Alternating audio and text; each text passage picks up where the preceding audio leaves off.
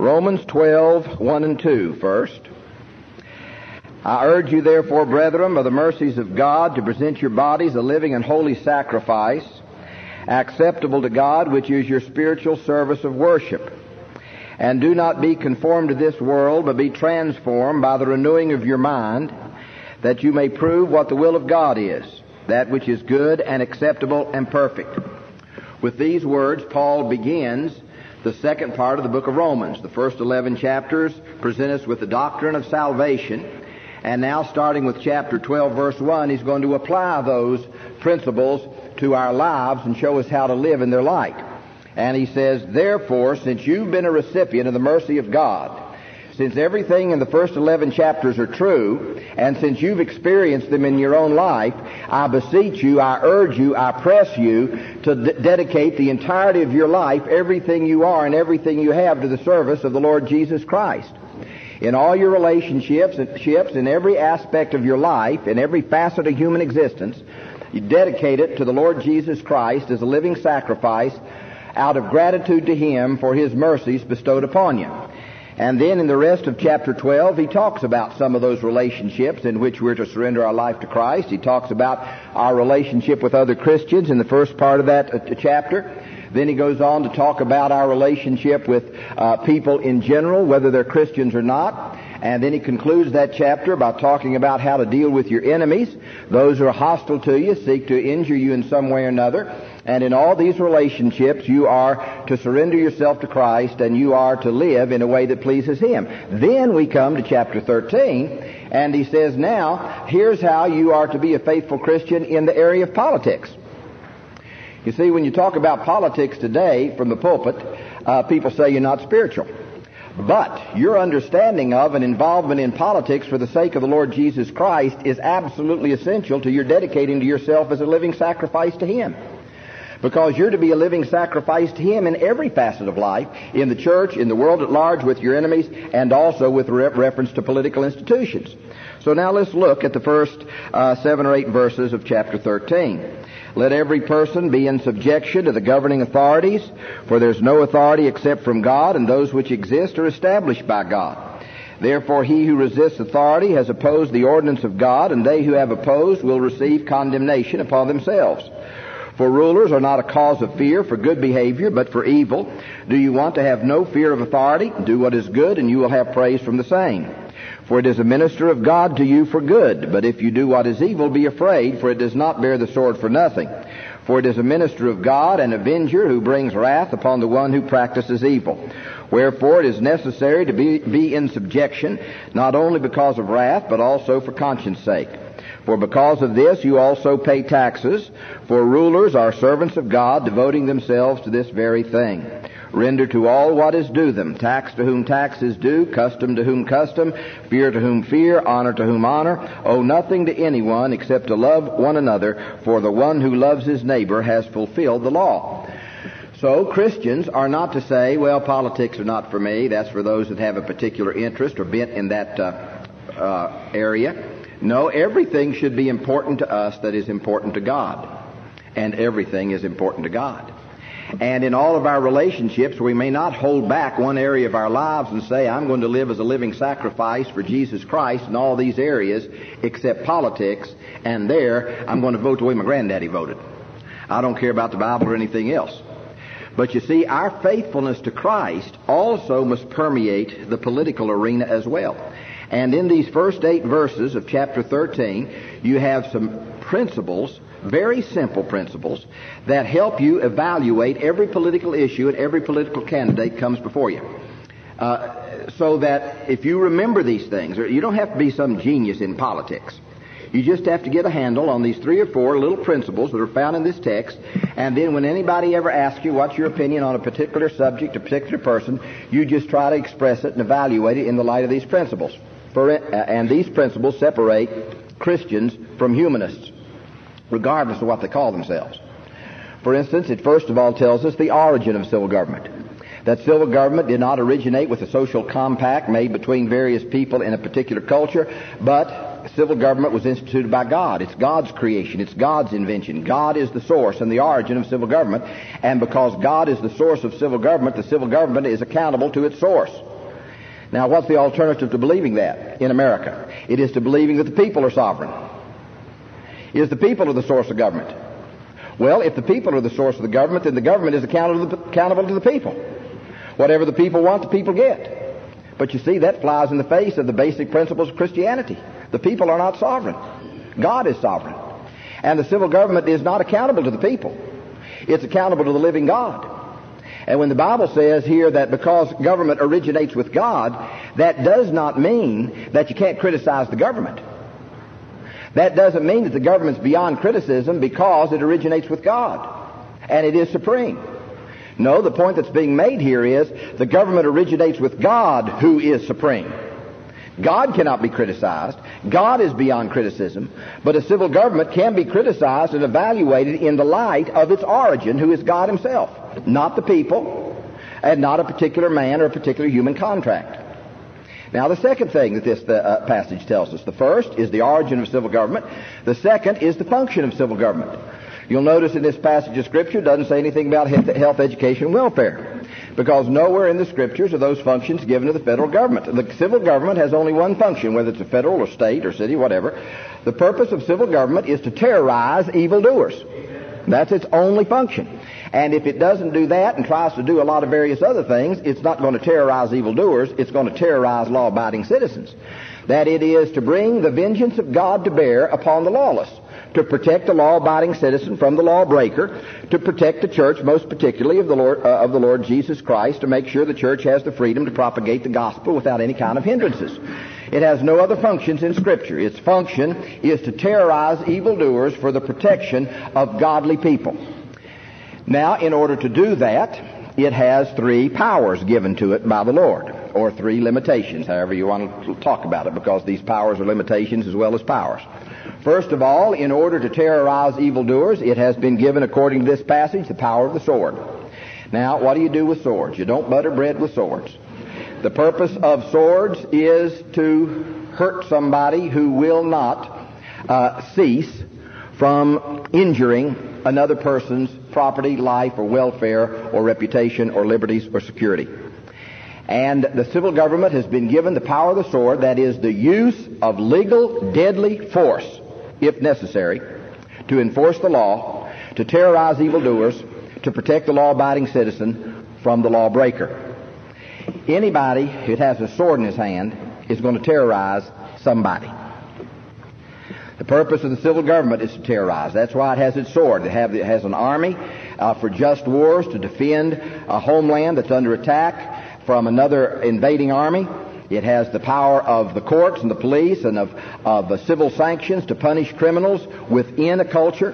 It does not have the authority to dictate what you're to believe. It does not have the authority of thought police. If you'll notice in this particular passage of Scripture, its concern is to punish evil behavior, not evil thinking. That the purpose of the civil government is not to make you think a certain way and then punish you if you don't think that way. What was it that D. James Kennedy said Friday night about a recent decision of the Supreme Court? It outlawed a particular prayer. Something to the effect, we thank you for this day and for this food, and we thank you for this and that. And it outlawed, and that is a court in America, I don't know whether it's the Supreme Court, but a court in America outlawed that prayer even though it didn't even use the word God. And the reason the Supreme Court said it outlawed, or the court said it outlawed that law, is because even though the word law, God, is not used in that prayer, using that prayer may make the student in the public school think about God. And that's unconstitutional. So you see, we're not Orwellian. We don't believe in thought police. We don't believe the purpose of the civil government is to regulate your thinking, but to punish evil actions. And that's why God has given it the power of the sword. That's the first power. The second power is the power to tax. Here it says clearly that the civil government has been given the power to tax because you have to have money to pay judges, you have to have money to pay policemen, you have to have money to pay an army, that there is money required in running a government. You got to have it. And so God says that the civil government has the authority to levy taxes. In fact, when you see it in the light of the whole Bible, there's only one tax that the civil government has the authority to levy, and that is a head tax, where everybody pays the same amount. Not where everybody pays the same rate. The Republican flat rate tax is an ungodly tax, and it's a non-biblical tax. You have now a movement afoot to replace the income tax with a sales tax. Sales taxes are ungodly taxes. All forms of taxes are ungodly and forbidden except one. And the reason for that is because taxation presupposes proprietorship and sovereignty and control. That if you tax something, it presupposes your control over it and your ownership of it. For instance, the United States is not going to tax the Parliament of England because it does not have any control or proprietorship in the Parliament of England. But it will tax your property because it assumes control and ownership of your property. It will tax your income because it assumes sovereignty over your income. It will tax your inheritance because it presupposes sovereignty and control over your inheritance. And you see, all of these taxes presuppose that the person that's levying the taxes assumes that he's God, because only God has sovereign control over your income and over your property and over your inheritance in every area of life. The only tax that the civil government has the power to levy is a head tax, where everybody pays the same amount, and where that amount is so low that nobody complains. Somebody asked me one time, they said, "Joe, how in the world can the civil government maintain itself with such a low tax?" I said, "You've got my point. It can't." So the point is, the civil government has been given the power to tax. Not to use the tax for anything it wants to use it for, but to use the tax to make it effective terrorist of evildoers. Then there is a third power that God has given the civil government, and that is the power of the minister of God. You'll notice in our text that it is called the minister of God in verse 4 two times, and then down in verse 6 the civil government is called the servants of God. Now, why is the civil government called the same thing that I'm called in Scripture? I'm a minister of God in the church. Why is the civil government called a minister of God in the civil sphere? Well, why am I called a minister of God in the church? Because I have no legislative authority. I have no authority to do anything else in the church but to administer the gospel that's found written in the Bible. I can't add to, I can't take away from, I can't come next Sunday and say, "Hey, this isn't in the Bible, but I got a new thought here, and I think you ought to follow this particular thing." And I created doctrine ex nihilo out of absolutely nothing. I don't have the authority. I can only administer what's written. Well, that's why the civil government has been called a minister of God. It has no authority to institute laws ex nihilo out of the wild blue yonder, but the only authority that God has given the civil government is to enforce and obey biblical law, to be a minister of the law of God and of no other law. The civil government is to be involved in distinguishing between good and evil, because it's got to punish evil behavior and protect good behavior. What if the civil government had no standard by which to distinguish the two? You reckon it ever used the sword against good behavior? It sure does. And the only standard by which we can distinguish good behavior and bad behavior is the Word of God. And the civil government is to be a minister of the Word of God. It is to enforce and obey biblical law and no other laws. Of course, you know now when you say that out in public, people call you a legalist. Well, you're just one of those Puritans that wants to take the laws of the Bible and apply them to civil sphere. Well, you're right. We are. We are guilty of all those things. But we are not legalists. I mean, I'm only talking 200 or 300. Every year the Congress of the United States passes tens of thousands. Not only the tens of thousands the Congress passed, but the hundreds of thousands of regulations by the executive department. Who's the legalist? The Christian that has 200 or 300? Or the humanist has tens upon tens of thousands? And so just use these principles to evaluate every bill, every political issue, every political candidate. And when you do that, you're going to make the Democrats mad at you, you're going to make the Republicans mad at you, you're going to make the Libertarians mad, you're going to make every political party in the United States mad at you, because there's not one that's consistently thoroughly Christian. But you use those principles. Now, what does all this have to do with church history, which is our theme over several months?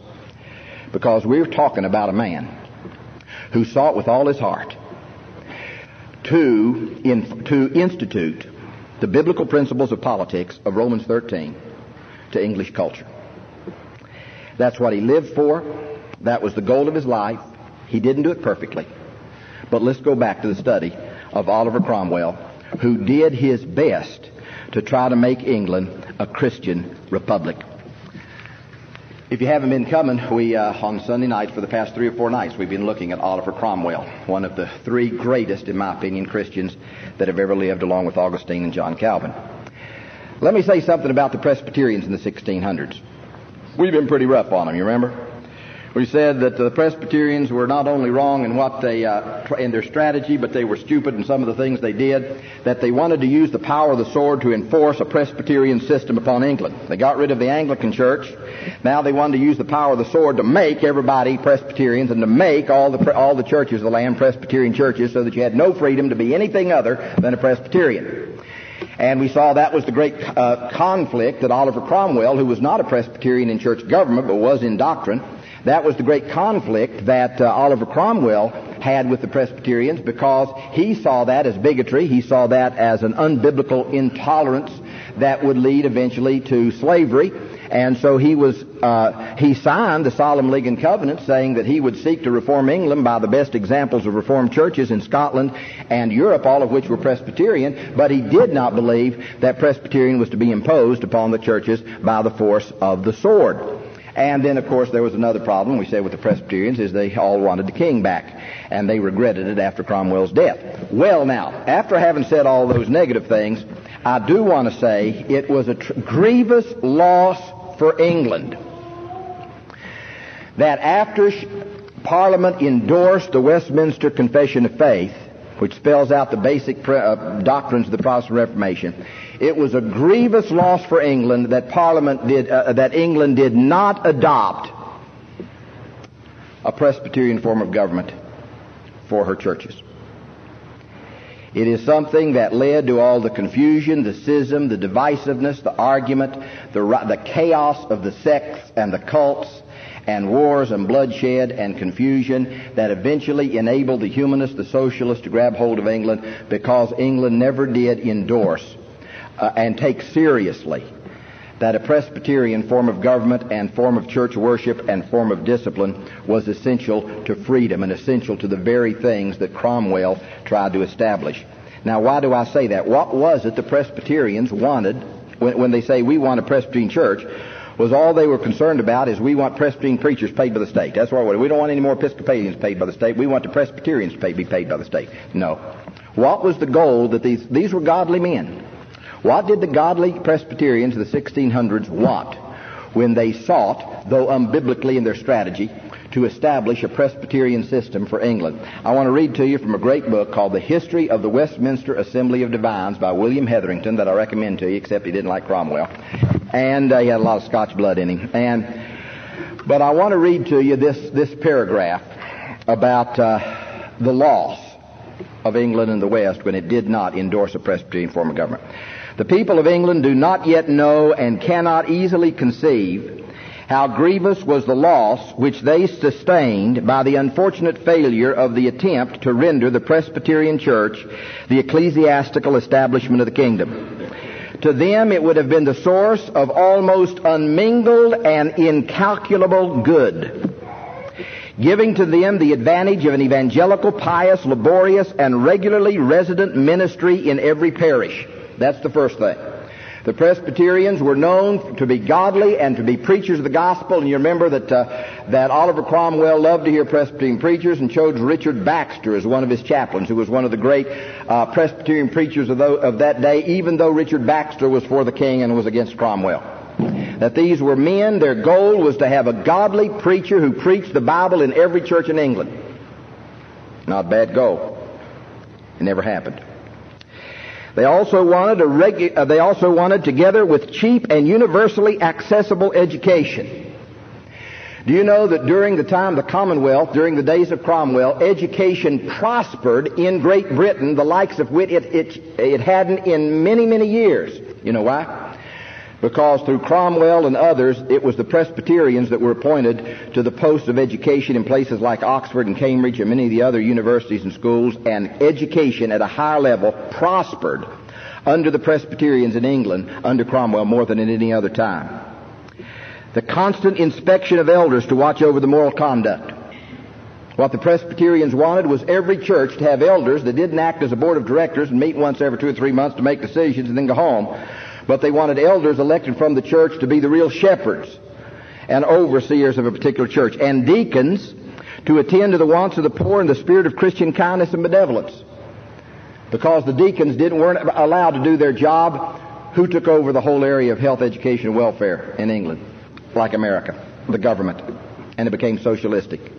And had the Presbyterians been able to institute, by godly means, this Presbyterian way of understanding the life of the church, socialism would never have happened in Great Britain or in England or in America. All regulated by the superintendents of presbyteries and synods to prevent the hazard of injury from local neglect or prejudice. And that all these preachers and all these elders wouldn't be out here by themselves running their own show as little popes and autonomous independent churches, but all of them would be accountable to organizations of elders and of preachers, presbyteries, who would examine these men to make sure they were sound, to make sure they were faithful people, presbyteries and courts to whom churches could appeal if some preacher was not preaching the truth or not being godly in his life. The loss for Great Britain in not instituting a Presbyterian way of life has been incalculable, and in my opinion is the reason Great Britain returned to the monarchy of the Stuarts and eventually to socialism. And the same is for us as well. You cannot have socialism and tyranny in a Presbyterian culture. You can have it, as we've seen before, in a Roman Catholic culture, in an Episcopal culture, and in a Baptist culture, but you cannot have it in a Presbyterian culture. It has never been. There has never been, growing side by side, tyranny and a strong Presbyterian witness. All right, I just didn't want you to think that I didn't like these Presbyterians at all back in Cromwell's day. I liked them a lot, but I like Cromwell more. All right, now let's go back to the Rump Parliament. You remember the Rump Parliament? The Rump Parliament was the tail end of the Long Parliament. The Long Parliament had sat for 13 years, in my opinion, the greatest parliament in the history of England. Not perfect, but great. And at the end of that time, there was the need to try the King of England, King Charles I, for murder and treason. And it had to be done by Parliament. But Parliament was not in the mood to try the King. It never happened before because there were too many Presbyterians in Parliament who were in favor of the King, even though he was a tyrant. So, you remember Colonel Pride, who was in the New Model Army, the godliest segment of English culture, over which Oliver Cromwell was the commander. And you remember how Colonel Pride stood at the door of Parliament one day when they realized we've got to try, and if he's guilty, execute the King, or else we're going to have more totalitarianism and more death of our brothers. So Colonel Pride stood at the door of Parliament, just asked everybody a simple question when they walked through the door: are you for the King or not? If they said you're for the King, you wouldn't let them in. So they purged the Parliament of all the Presbyterians who were for the King, and that left the Rump Parliament, made up of all those who were supporters of Oliver Cromwell and who believed that the King ought to come to trial. Well, Cromwell had great hope for the Rump Parliament. These people hopefully are godly men. They'll recognize the need for the reestablishment of England according to the Word of God. But as time went on, and as we saw, the Rump Parliament was a disappointment to Cromwell and to England. That it dissatisfied everybody because of its decisions that it made. It opposed Cromwell in his efforts to establish a Christian republic. The army said we need to have a new parliament, we need to have new elections. Parliament was determined to do away with general elections, and so they said, we're going to have new elections, but that's for new people. If you're already in Parliament, you don't have to ever worry about elections again. You don't ever have to go through the problem of campaigning and get reelected. Once you're in Parliament for life. But we will have elections, and that's simply to add to our numbers, and then once they're in, they never have to go. Well, this was more than Oliver Cromwell and the Republicans, in the good sense, could bear. And you remember one man to whom Cromwell whispered as he realized that they couldn't take any more from the Rump Parliament, wrote down in a book what Cromwell said to him. Cromwell whispered in his ear concerning the Rump Parliament, "These men will never leave till the army pulls them out by the ears." So I want to read to you now how Cromwell pulled out the Rump Parliament by the ears and dissolved it. This is, I'm quoting again from the great book called The Lord Protector by Merrill Daubigny. And he says this about the dissolution, the dissolving of the Rump Parliament by Oliver Cromwell. On the 20th of April, 1653, Colonel Ingoldsby informed Cromwell that the Parliament was passing a bill to prolong its duration and eventually to do away with general elections.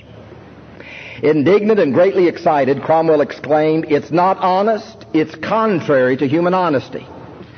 He then hastened down to the House of Commons, followed by a company of musketeers, whom he left in the lobby. He entered the hall and composedly seated himself in his usual place, listening attentively to the debate. His dress was a plain suit of black cloth with gray worsted stockings, the ordinary costume of the Puritans. For about a quarter of an hour he sat still. But when the speaker was going to put the question, he whispered to Lieutenant General Harrison, "This is the time. I must do it now." Alluding to this crisis, he said at a subsequent period, "When I went to the House, I did not think to have done this, but perceiving the Spirit of God strong upon me, I would no longer consult flesh and blood." After pausing for a minute, Cromwell rose and, taking off his hat, addressed the members at first in laudatory terms, praising them. Gradually becoming warmer and more excited and vehement, he charged them with injustice and self-interest, and then declared that he had come down to put an end to a power of which they had made such bad use. By this time he was very excited, walking up and down the House of Commons, occasionally stamping the floor with his feet. "You are no Parliament," he said. "I'll put an end to your sitting. Some of you are drunkards." And then he walked along and pointed to the ones that were drunkards. Said, "Others of you live corrupt and scandalous lives." And then he pointed out those that live scandalous lives. "I say to you, you are no Parliament. Get ye gone. Give way to honester men." Speaker Lintall declared that he would not retire until forced. Harrison then took him by the hand and led him from the chair. What shall we do with this fool's bauble?" He's talking about that great gold scepter that is the symbol of parliamentary power. "What shall we do with this fool's bauble?" said Cromwell, fixing his eyes on the mace. "Here, take it away." And he gave it to a musketeer. After all the members of the Rump Parliament, to the number of 80, had vanished, the protector locked the door, put the key in his pocket, and walked away. The next day, somebody in jest, as well as being serious, nailed a sign to the door of Parliament which read, "This house is for rent, unfurnished." Now, why did Cromwell do it? I mean, that's serious business, dissolving a Parliament. Charles I lost his head for that. So why is it that he felt it was the Holy Spirit was on him so much that he could do nothing else? Here's his reasons. First of all, he was convinced that the Rump Parliament had failed in reforming English culture by the Word of God. He was convinced that it had extended its authority beyond what was given to it and had full intentions of extending it to a new totalitarianism that would end voting and general elections in England. But most importantly, Oliver Cromwell, being committed to the Christianization of every aspect of English life, was convinced that the Rump Parliament had betrayed the Christian Revolution of England, and that it had not done what it was supposed to do and established a new English culture upon the foundation of justice and righteousness, that the English people were growing weary of a small group of politicians calling the shots and lining their own pockets in the meanwhile. He had no intentions of dissolving a parliamentary form of government. He simply wanted a short interregnum, a short period, in which he could select a body of men of integrity who would draw up a new constitution which could be in place after the emotions and the heat and the jealousies of the present had subsided, and a fresh and new parliament could be elected. You see, as over against England prior to that, Oliver Cromwell wanted a written constitution, not just a common law, but a written constitution based upon the Word of God. Well, after he dissolved the Rump Parliament, he created one of the most unusual legislative bodies in the history of the West or in the history of the world. If you see it in a book, it's called the Assembly of the Saints. Or in most books, it's called the Bare Bones Parliament. After he dissolved Parliament, Cromwell resisted the temptation to assume full authority and rule the country by himself. Rather, with John Owen's advice, he decided to invite the independent churches. Now, here again, you've got to remember what an independent church was. You had the Roman Catholic Church, which was outlawed in England now. You had the Anglican Church, which was unlawful in England. And now you had the Presbyterians, which were the largest body, which believed that congregations were not independent but were connected by a common faith and a common government, and who believed the basic principles of the Reformed faith. Then you had the Independents, who agreed with the Presbyterians on everything except church government. They baptized babies, they baptized by sprinkling, they believed all of the doctrines of the Reformed faith, they loved the Westminster Confession of Faith, they helped write the Westminster Confession of Faith. And the Independents were growing in number, of course, because Oliver Cromwell was an independent. He believed in all the other Presbyterian doctrines except that local congregations are separate, autonomous, independent from each other with no connection between them. And you cannot build a culture with that mentality. You know, the United States Constitution was not based upon independent or Baptist theology, but on Presbyterian theology and church government. What are the two basic elements of a Presbyterian church?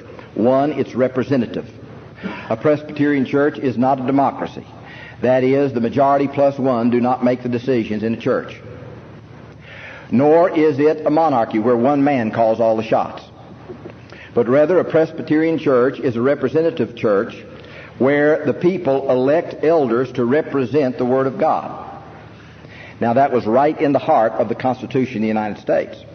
But what's the second great element of Presbyterianism as over independency? Confederation.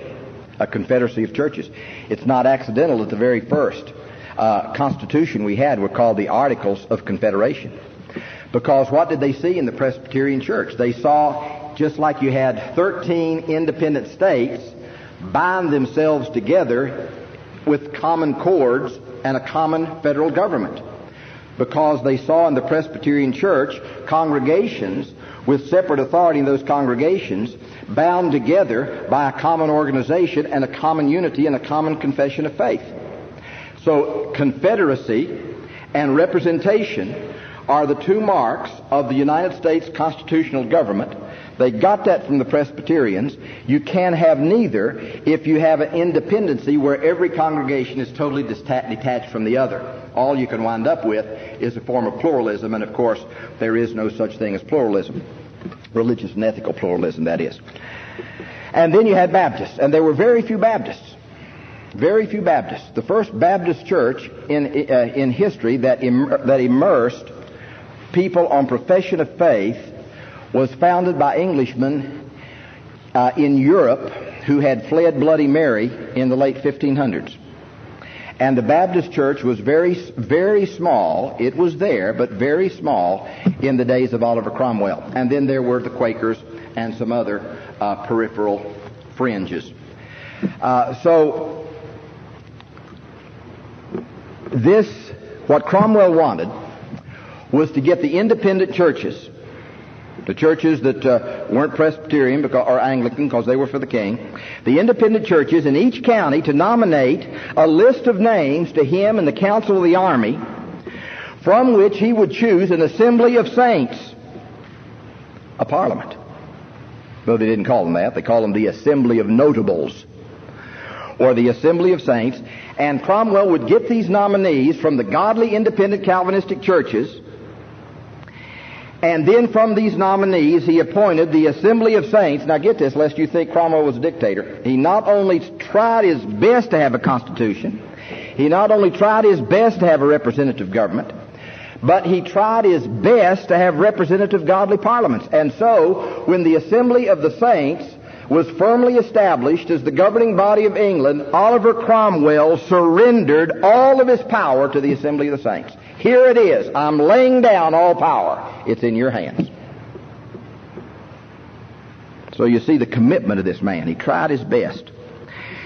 He hoped that in due time the Assembly of Saints would be a wider representative body and would have governing power. He wanted men in this assembly who were faithful and honest Christians, who in his words were known for their fear of God, their intelligence, and their renunciation of worldly passions. And by and large there were such men, and there's nobody that can properly govern a government, a nation, but that kind of men. The only kind of people you ever want in any office, whether it's mayor or governor or legislature or Congress or president, the only men you want in office are those who are known for their fear of God, their intelligence, and their renunciation of worldly passions. Nobody else will do you any good.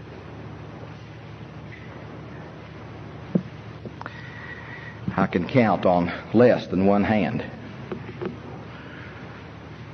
those in the Congress of the United States who are known for their fear of God, their intelligence, and their renunciation of worldly passions. In the Assembly of the Saints, there were 139 representatives for England, 6 for Wales, 6 for Ireland, and 5 for Scotland. It was the first time that Parliament was represented by all of the nations that are now known as Great Britain. Cromwell opened the Assembly July 4th, 1653, with these words. He was ecstatic that day. I can just feel with him, can't you? Here is an assembly of godly men that are going to govern England. And so he gave this speech, the opening day of the bare bones Parliament. He said, I beseech you, now he's addressing Parliament. Now bear in mind, here you have Oliver Cromwell, the Commander-in-Chief of the Model Army, Executive of State, addressing the Parliament. All of them Puritans, everybody Puritans and the whole thing. I beseech you, but I think I need not, have a care for the whole flock. Love the sheep, love the lambs, love all, cherish and countenance all, in all things that are good. And if the poorest Christian, the most mistaken Christian, shall desire to live peaceably and quietly under you, I say, if any shall desire but to lead a life of godliness and honesty, let him be protected by you. Now that's great politics. That's great Christian politics. He doesn't say if a Muslim or a Hindu or a humanist or an atheist or a Buddhist lives a life, he deserves your protection. He says if the poorest Christian, the most mistaken Christian, shall desire to live peaceably and quietly under you, I say, if any shall desire but to lead a life of godliness and honesty, let him be protected by the law. I think I need not advise, much less press you, to endeavor the promoting of the gospel, to encourage the ministry, such a ministry and such ministers as be faithful in the land, upon whom the true character is, men that have received the Spirit. I speak not, I thank God, it's far from my heart, for a ministry deriving itself from the papacy and pretending to that which is so much insisted on. The Spirit is given for that use, to make proper speakers forth of God's eternal truth. I confess I never looked to see such a day as this. It may be, nor you neither, when Jesus Christ should be so owned as he is this day of you. God manifests this to be the day of the power of Christ, with a Christian king, so to speak, a Christian head of state, a Christian parliament, having through so much blood and so much trial as hath been upon these nations, made this to be one of the great issues thereof, to have his people called to the supreme authority. He makes this to be the greatest mercy next to his own Son. Perhaps you're not known by face to one another, coming from all parts of the nation as you do. But we shall tell you that indeed we have not allowed ourselves the choice of one person in whom we had not this good hope, that there was in him faith in Jesus Christ and love to all God's people. If these words of Cromwell are truthful, then this political assembly was one without example, before or since. Well, he was ecstatic and he was excited.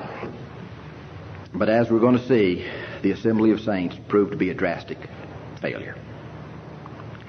And there is a lesson to be learned here from the start, and that is that top-down revivals are short-lived and disillusioning. That's the reason Lutheranism stalled out in Germany, but Calvinism continued to spread and catch fire in France and in Holland, the Netherlands, Belgium, Great Britain, Scotland, and the United States. Because Luther would go into these countries and try to win the princes for Christ, and then get the princes to impose Christianity upon the populace. The Calvinists would go into community and preach the gospel to grassroots, and then the grassroots would change their culture.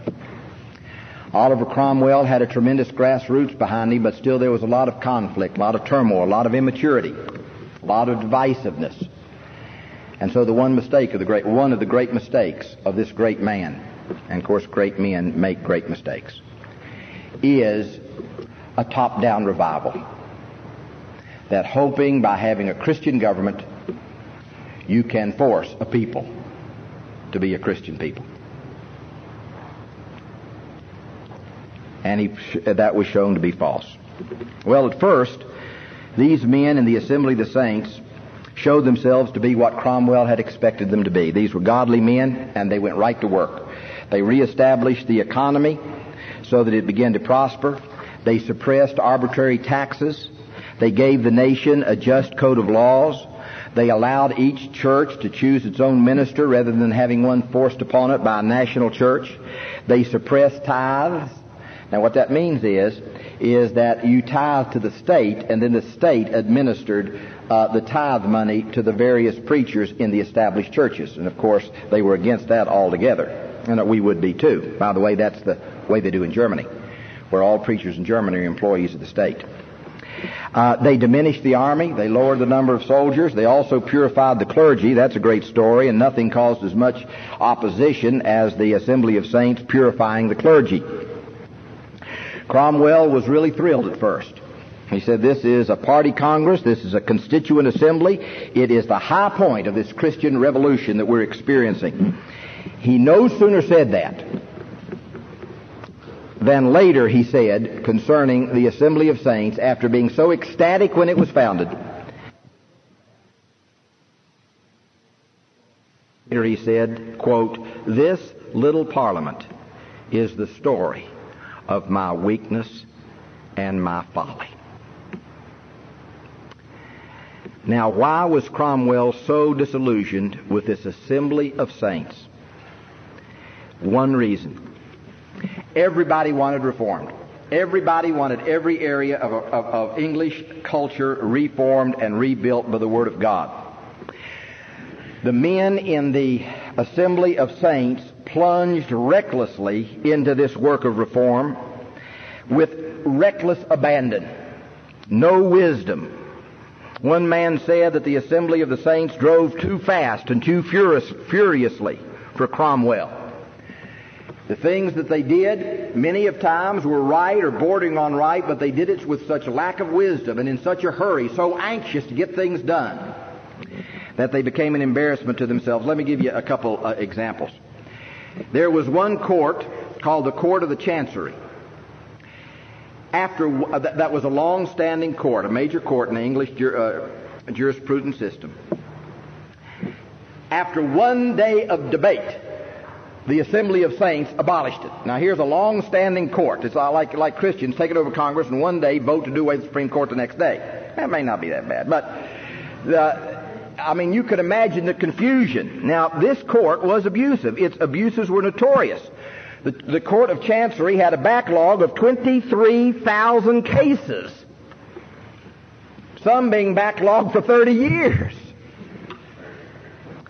They did away with it, but the lack of wisdom was they didn't replace it with anything. They didn't replace it with a biblical court. Then the Assembly of Saints outlawed tithing. That doesn't mean it outlawed you tithing to God, but it outlawed and said it was unlawful you paying your tithes as taxes to the state, and then your tithes are administered by the state to the various preachers who work for the state in the parish churches. They said it's not biblical, we're doing away with it tomorrow. Vote, majority rule, pow, that's it. Not taken into consideration that many of the people who were paid by these unbiblical tithes were older people who had no further means of support, and if he just overnight took away their income, they would die of starvation. And it was that type of thing that these Christians, like one person said, you can admire their spunk but not their wisdom, continued to upset everybody. In the meanwhile, Cromwell was anxious to end the war with the Dutch. You remember, he was against this war all along. Holland was a Dutch Calvinistic republic, and he worked out proposals to reconcile the two Calvinistic republics of England and Holland, although he didn't get the advice and consent of the Assembly of the Saints, and they wanted to defeat the Dutch and not back off from their offered terms of peace. So conflicts started arising between Cromwell and the great Assembly of the Saints. As time went on, the Assembly of the Saints alienated most of the citizens of London. Now, we have a lot to learn with this. We've got to learn about being in a hurry. We've got to learn. You remember what Bonson said one time? He said the problem with some immature, reckless theonomists is that they believe that all you need for ethics is biblical law. You know, and he proved a little knowledge is a dangerous thing. He said, now the problem is that all they think they need for ethics, for church or state, or personal life, is biblical law. He said there's something else you need. You need wisdom. You need wisdom to know where to start, what battle to fight first, for strategy. And the bare bones Parliament had biblical law. They were a bunch of theonomists, but they had very little wisdom. And they eventually offended everybody. For instance, they arrested the leveler hero John Lilburn. Now remember who the levelers were. The levelers were radical Democrats. They believed that everybody, almost everybody except slaves and women, that all men should vote. Whether you're Christian, whether you're a landowner, it was as close to universal suffrage in that era as you could get. And of course went far beyond the teaching of the Word of God. And they eventually caused riots and a great deal of confusion, and were always a thorn in Cromwell's side. And so the Assembly of Saints, they arrest this guy. Which maybe he deserved to be arrested because of various riots. But the unwise way they offend a big segment of the populace by arresting this man at this particular point in time made them tremendously disliked. Then also the Assembly launched attacks on private property. It found a new toy, these Christians. And oh, what you could do for Jesus with this new toy. And this new toy was called the power to tax. And so as a result, taxation, for Jesus' sake, became arbitrary and unjust. And then in the Assembly of the Saints, there were the extreme religious views of the Fifth Monarchy men and others that alienated everybody. You need to know about the Fifth Monarchy men. These were radical, extreme millenarians.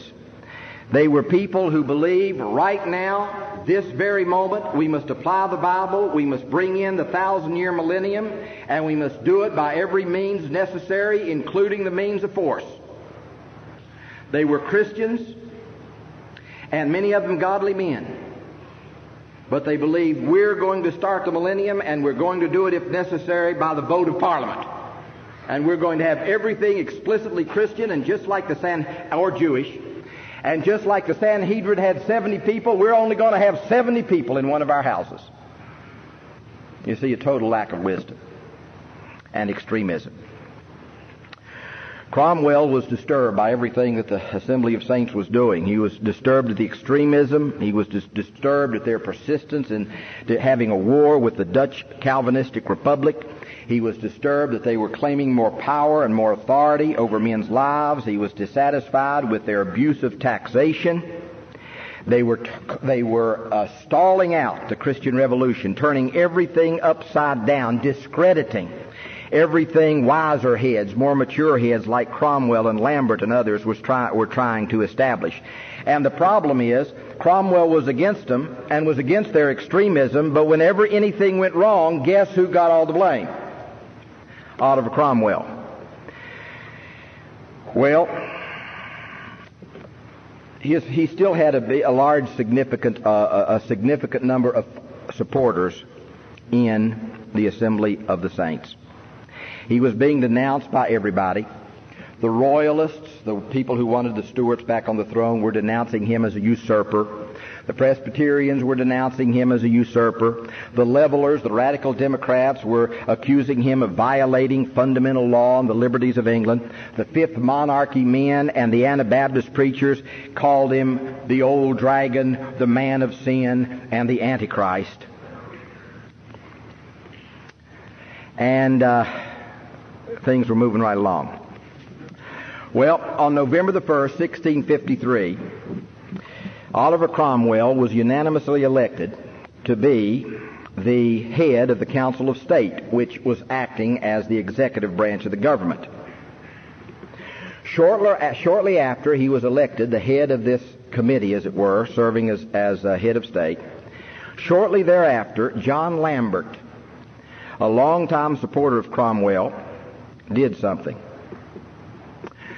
Right after John Owen's proposal for limited religious tolerance, that is, rather than superimposing and making all churches fit the form of the Anglican or the Presbyterian standard, let's have freedom of religion for all Christian denominations, all Protestant Christian denominations, not the radical liberty and the religious freedom that we know today where everybody's free to worship whatever God you want to use. I mean, it really doesn't matter. Well, when these old guys talked about religious freedom and religious liberty and religious tolerance, they didn't even conceive of those terms.